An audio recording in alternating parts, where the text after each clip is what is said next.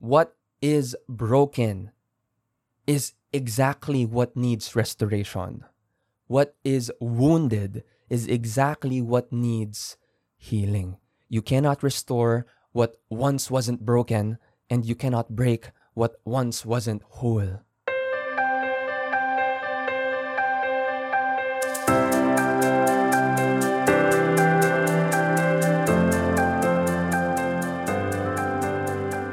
Hello and welcome to Not So Secular. My name is Mon Reyes and I'll be your host here today. Before we begin, I'd like to give a shout out to Patrick Mapanao. Hi man! He is a regular listener, a good friend, and a former neighbor, as in kapitbahay. And I want to thank him for supporting the podcast and for deciding to donate last week to the show. It's really cool to learn that there are listeners who believe in what we're doing here and find value in it to the extent that they want to contribute in this way. I find that really cool and really helpful. And if you are someone who wants to do that as well, you want to donate to the efforts of our podcast, there are two main ways that you can do that. One is by going to ko-fi.com/notsosecular. That's ko-fi.com/notsosecular, where you will find a PayPal and card options, as in credit card options. And the other one, the much simpler route, is through GCash, which Patrick used. Your giving helps us continue what we're doing here and make it even better for us to reach more people and improve the quality of our episodes. It allows me to dedicate more of my time into doing this, writing and editing and publishing and all of that. And it enables me to acquire better equipment for all of the technical stuff that is involved in this podcast. The links to both those options are available in the description if you are interested. Again, that's ko-fi.com/notsosecular or GCash. Now, on to our topic for today. The title of this episode is A Simple Fact About Brokenness, and what I'd like to share with you is the fruit of my reflection as I was preparing to give a talk to young people for an event. Obviously, the topic that I was thinking about, that I was preparing for, is about brokenness and healing, in extension to that. And what struck me during my preparation is something that I think you might find value in as well. And so I'd like to share it with you. I'd like to frame this idea around two important and related questions. The first question that's worth thinking about is this: what is the primary characteristic of something that is broken? You might think of many different things, right? Maybe the mental image that you have in your mind of something that is broken is something that is shattered. Broken, as in broken into many pieces. Or maybe the idea that we have in our minds of something that is broken is something that no longer works. If it used to work and now it no longer works, then it is broken. Hindi nga kailangan as in completely no longer works. Maybe even it doesn't work the same way that it used to. Therefore, it is broken. And yes, all of these things are qualities of stuff, of things that are broken. But what I'm asking for is, what is the primary characteristic of something that is broken? And the answer that I would like to propose to that is this: it's that it was once whole. There does not exist anything in this world that is broken if it was not once whole. Think about it in this way. What is the difference between ripped jeans and regular jeans that was ripped accidentally? Both jeans are ripped, right? But one is intentionally ripped while the other was not supposed to be ripped, but it was ripped accidentally. Now, would you consider ripped jeans as broken jeans? As in, sira ba ang ripped jeans? The answer is, of course, no. Because ripped jeans is made to look that way. It really is ripped. It's being ripped is part of what makes it it. But If you were to contrast that to regular jeans that was accidentally ripped, maybe you were walking along the sidewalk and then you got snagged into a fence or something like that. It broke your jeans, I use the term. Would you consider that broken? Sira ba ang regular jeans na napunit? And the answer is yes. But why? What is the difference? What is the difference between ripped jeans and regular jeans that was ripped? Parehas naman punit. It's both ripped. But the difference is that one was made to be that way while the other was not. Ripped jeans is not considered broken because it was made to be ripped. Regular jeans that was accidentally ripped is considered broken because it was not made to be ripped. There is a wholeness that came before the accidental ripping of the jeans. And that's very important to think about because we can so easily be consumed with the brokenness that we have in front of us. We can be so easily consumed with the bad thing because oftentimes brokenness comes with pain. Like, for example, when you look at broken trust, if you have an inability or a seeming inability to trust, again, trust issues, that's what we call it, right? It's so easy to get focused on the broken trust, on the badness, on the painfulness of the broken trust, without realizing that the reason why there is broken trust is because there was full trust that was offered from the start. That the reason why the trust was broken is because it was made to be whole originally. It was just that it was neglected or perhaps abused, and that's why it became broken trust. We can be so easily consumed with the present state of the trust that is broken without us acknowledging that before the trust was broken, we had an ability to give full trust, to give whole trust, and maybe you still have that in you, despite having broken trust now. Perhaps you still have a capacity for real and full and whole trust. The primary characteristic of something that is broken is that it was once whole. That leads us to our second question. And judging from how you've heard the first question, how you've heard it resolved, you might have an idea already on how the second question will be resolved. And it goes like this. What is the primary characteristic of something that is restored?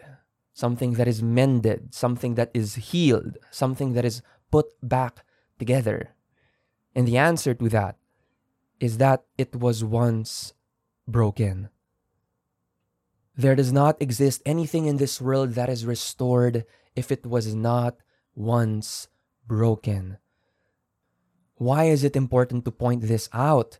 Because in the same way that we can be too caught up with the badness of something that is broken and forget the goodness of how it was originally supposed to be, in the same manner, we can take a look at the goodness of restoration, the goodness of healing, the goodness of the hope of that kind of putting together without realizing or acknowledging that if something is to be healed, if something is to be restored, it means that currently it is broken. Right? Balikan natin yung ripped jeans example. Pag tinahi mo yung ripped jeans, if you decided to sew it, as in close the rip of the ripped jeans, would you consider that restored? The answer is no, because the ripped jeans wasn't really broken in the first place, right? But the regular jeans that was accidentally ripped, if you decided to fix that, would you consider that restored? The answer is yes, because the regular jeans was not made to be ripped. It was broken. It was ripped. And for you to fix it, you need to address the rip, address the brokenness. The primary characteristic of something that is restored is that it was broken in the first place. You cannot restore something that is not broken. You cannot heal something that is not a wound or an illness. If nothing is wrong with your hearing, then your hearing doesn't need healing. If you decided to fix your ripped jeans and sew the rip back together and you decided to bring it back to SM department store, they're not going to take it because that's not how it was supposed to be.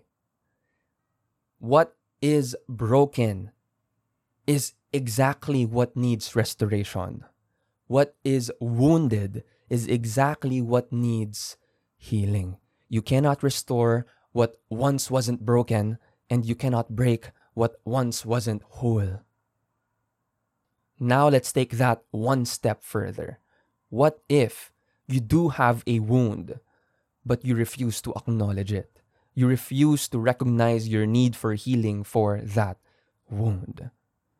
Isn't that the reason why when we go to someone for counseling or for spiritual advice, part of the process or part of your expectation is for you to be able to articulate where you need help and healing. Nagkukwento ka, nag-share ka.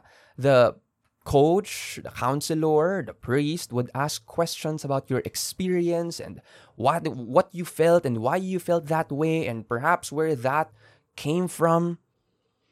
You are trying to specify where you need help and healing. Question: where do you need help and healing? The answer to that is that the area where you need help and healing is exactly where your brokenness lies. Because if something is not broken, it doesn't need to be healed. You want to recognize your brokenness so that you could address it, so that the healing process could begin, or at least could be aided. You are identifying the areas where you need healing. You are spotting where the wound is so that you can treat it and be mindful of it. Hindi ba ganun kapag alam mong may sugat ka, pag may sugat ka sa tuhod, iniingatan mo, nilalagyan mo ng plaster, ginagawan mo ng paraan para hindi mabangga ng ibang tao or mabangga sa table or sa kung saan man. You're trying to take care of your wound. If you need to put medicine on it, you put medicine on it because you are aware that the wound is there and that the wound needs healing. Contrast that to when you have a wound that for some reason you don't know that it was there, we can be more careless about it. We can unknowingly make it worse for that wound and keep it from actually healing. That acknowledgement and awareness is important. One of our leaders in the community puts it this way: pag nakakita ka ng salamin, ano una mong ginagawa? When you see a mirror, for example, in the department store, what do? You look at yourself. You fix your hair. You fix your clothes. You check your makeup. Nag-aayos ka. Right? Because that is what we naturally do when we are made aware. When we see the mirror, we are made aware of what we look like. And when we see an issue, when we are made aware of an issue, like, yun nga, hindi maayos yung buhok mo, hindi maayos yung damit mo, what do? We are enabled to begin to address it.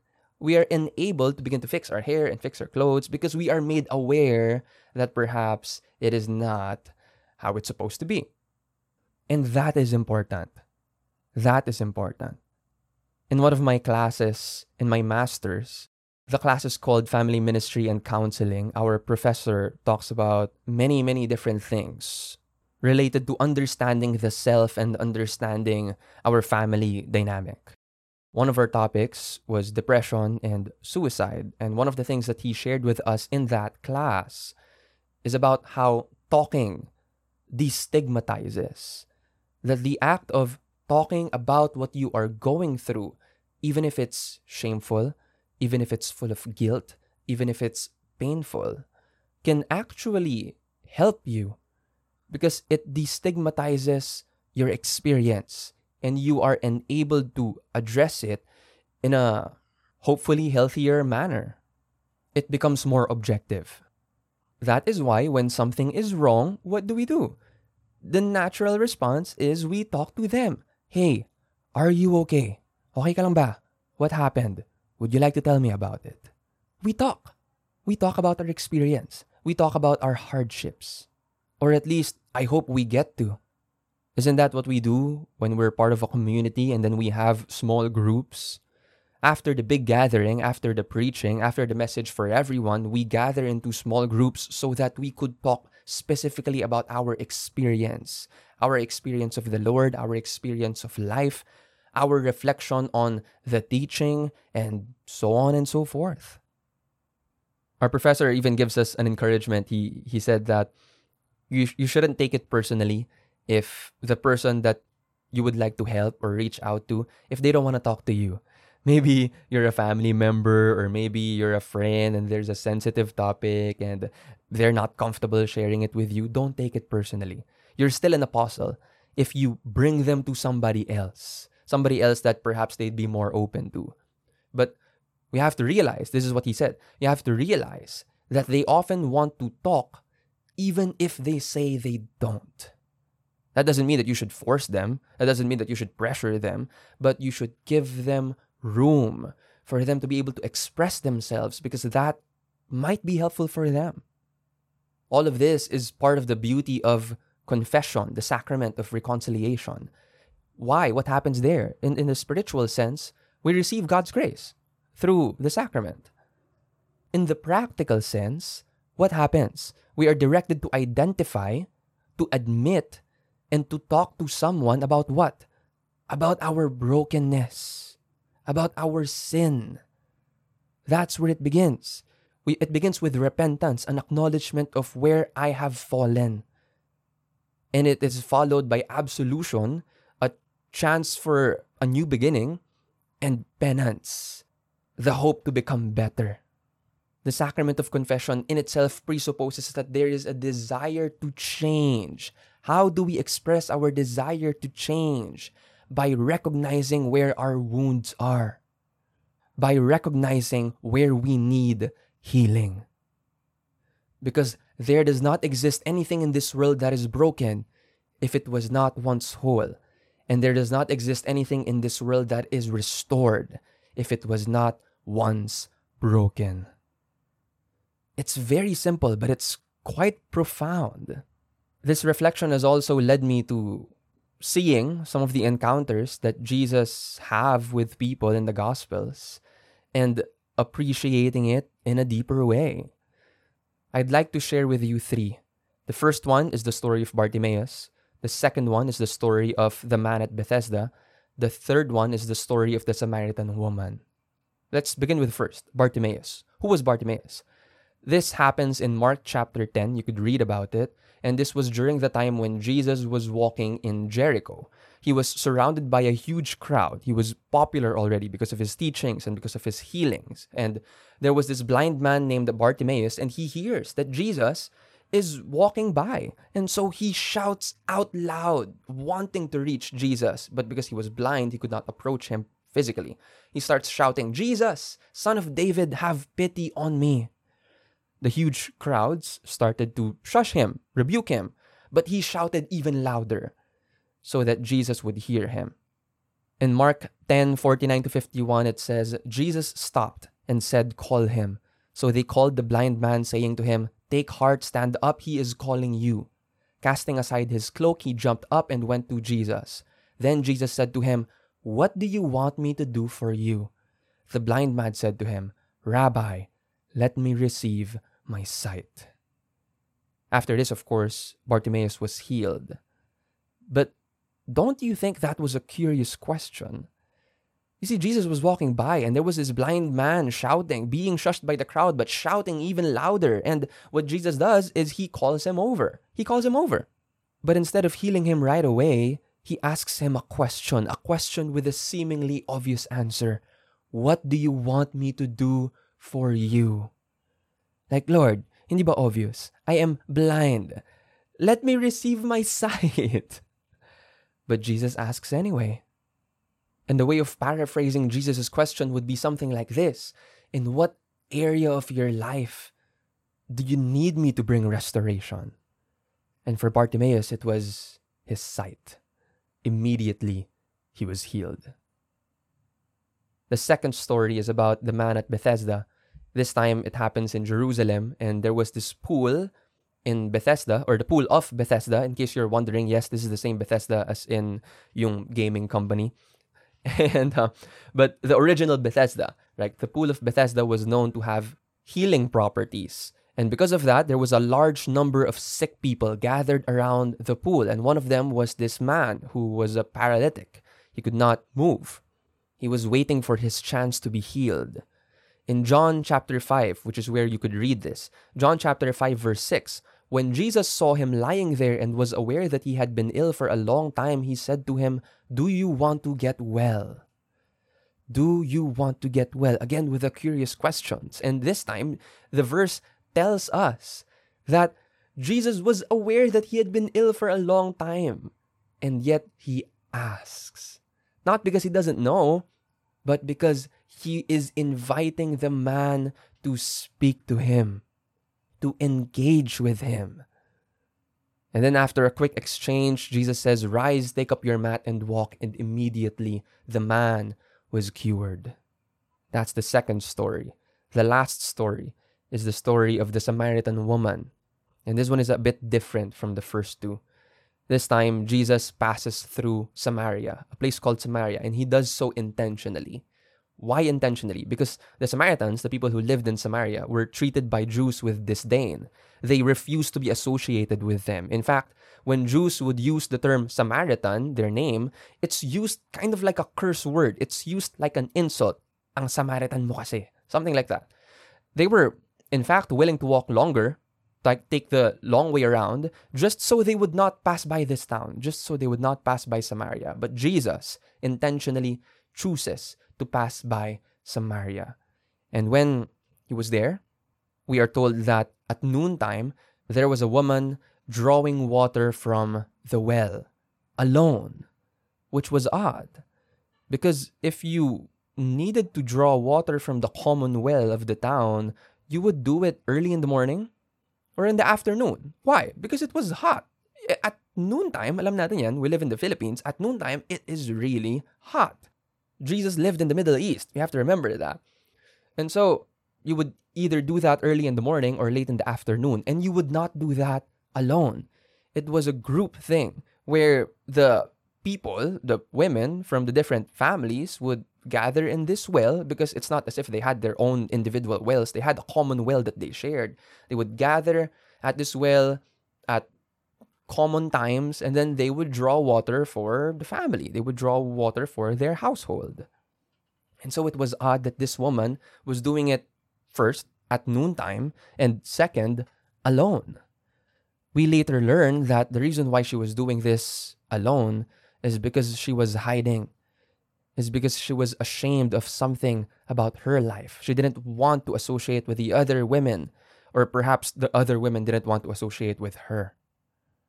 And so Jesus approaches this woman and tells her, "Give me some water to drink." He makes a request. And she was surprised that he was even talking to her. And they have this exchange. And there's so much in here that we cannot talk about as in fully with the time that we have right now. But this exchange leads to Jesus beginning to talk about the living water that he offers. He begins by requesting regular water, and then he offers living water, the kind of water that restores, the kind of water that fills.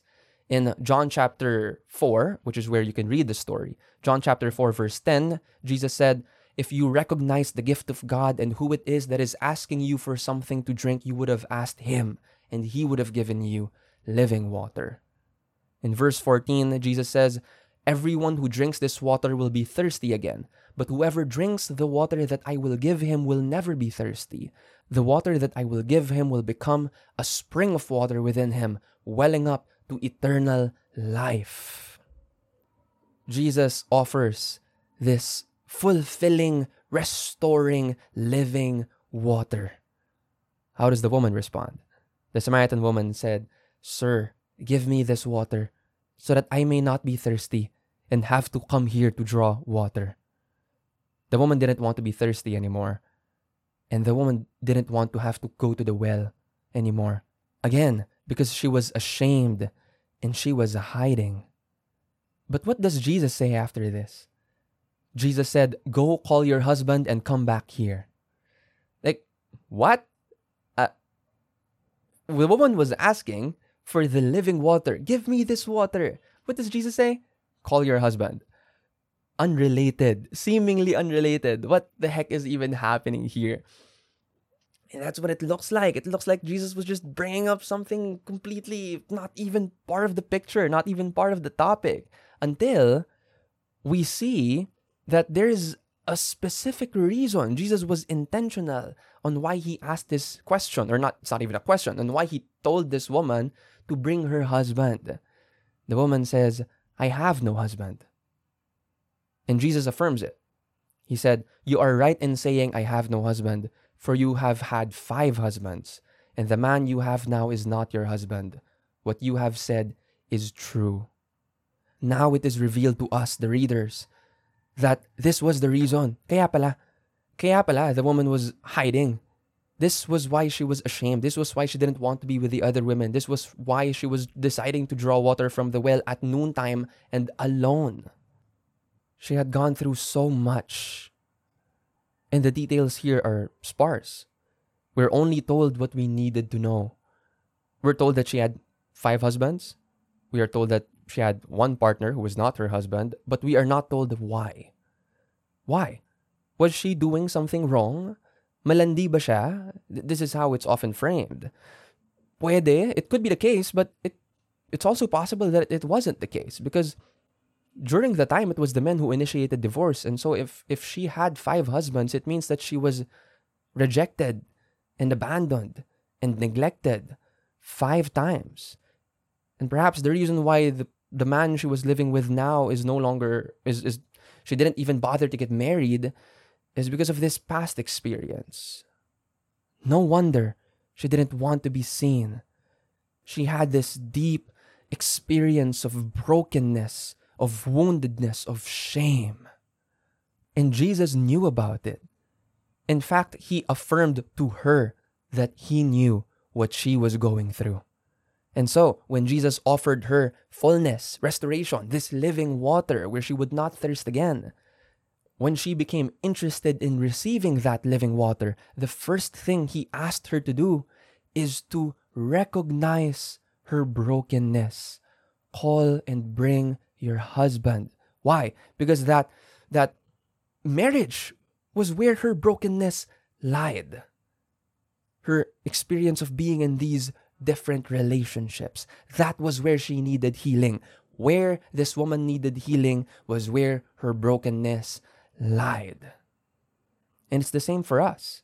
Where do we need healing? In the parts of our lives that are fine? In the parts of our lives that are okay? No. We need healing in the parts of our lives where we experience brokenness, where we experience wounds. That is where we need healing and restoration. As you can observe, this time, Jesus wasn't just after physical healing for this woman, but emotional healing, relational healing, perhaps even psychological healing. And that is what she receives. And so I'd like to extend this to you as we bring this episode to a close. Where in your life are you in need of healing? Have you acknowledged where your brokenness lies? This is important because you cannot restore what once wasn't broken, and you cannot break what once wasn't whole. I invite you to continue to ponder on this simple fact. What I shared with you is just one application, which is to recognize where you are wounded, because that might help you treat it better. But do pray about it, because God might point out something else to you regarding this that is specific to your context, specific to your experience, just as Jesus spoke specifically to the context of this Samaritan woman who needed healing in her life. This is something that's worth pondering on for longer. And so, with that, I'd like to thank you for listening to this episode. Again, if you would like to support this podcast, you may do that in different ways. One way that you could do that is by making a donation. You could do that through the links that I mentioned at the start of this podcast, which is also included in the description. Aside from that, you could also share this podcast, post it in your platform, or send it as a message to someone whom you think might need this message right now. That would be helpful to me, and it would be helpful to them, hopefully. That's one way that you could support the podcast. And the last way, which is a very important way, is by praying for me. Pray for us. as we continue our efforts here. Again, thank you very much for listening all the way through, and I'll see you in our next episode. Bye!